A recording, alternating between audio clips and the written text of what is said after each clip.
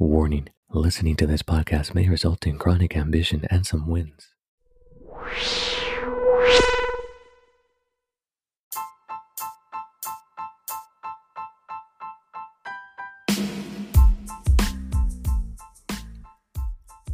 Yo, what's up, beautiful winners?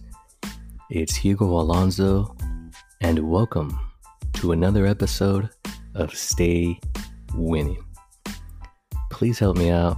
Be sure to follow the podcast on social media and subscribe to the YouTube channel. I'll be doing a giveaway there soon. The channel name is Stay Winning Podcast. I'll be posting more details on Instagram shortly. Make sure you check it out. You or someone you know might like what I'm giving away.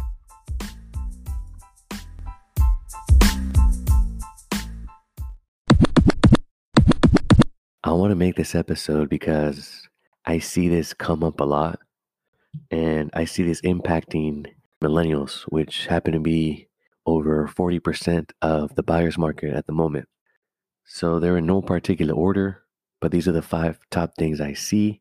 And on a different episode, on a different occasion on social media, I'll go ahead and dive further into them. But I just want to put this out there because I owe you guys an episode and just want to get you guys thinking about something. So feel free to go ahead and reach out if you have any questions.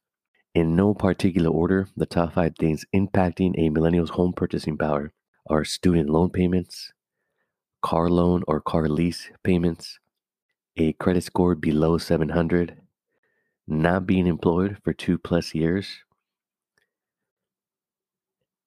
and the last one, credit card or timeshare payments. Now, if you happen to have one of these or one of these applies to you and you would like some coaching, let me know.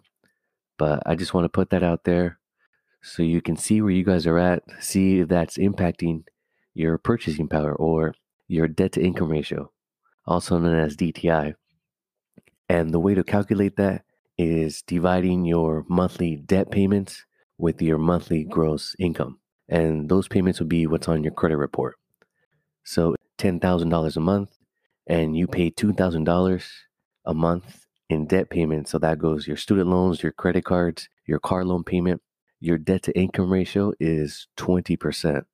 The banks want you to be below 50%. A lot of times most want you to be under 40%.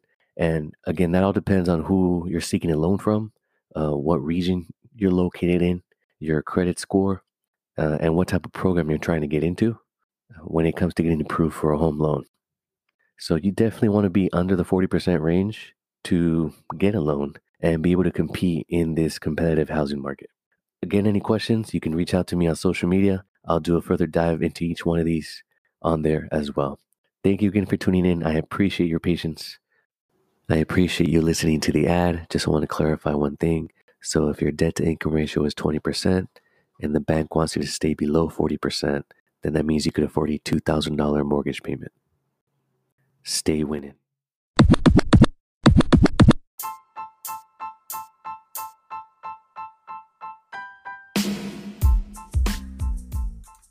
Winners, if you're finding value to the information I am sharing on this podcast, please help me out and subscribe, share, download, and tell your friends.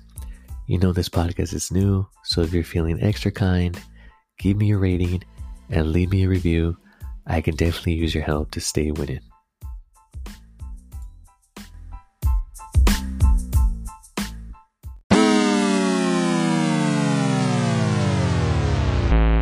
This show is intended for educational and entertainment purposes only. It's not intended as personal financial advice. Before making any financial decision, please do your due diligence and consult a financial advisor as needed.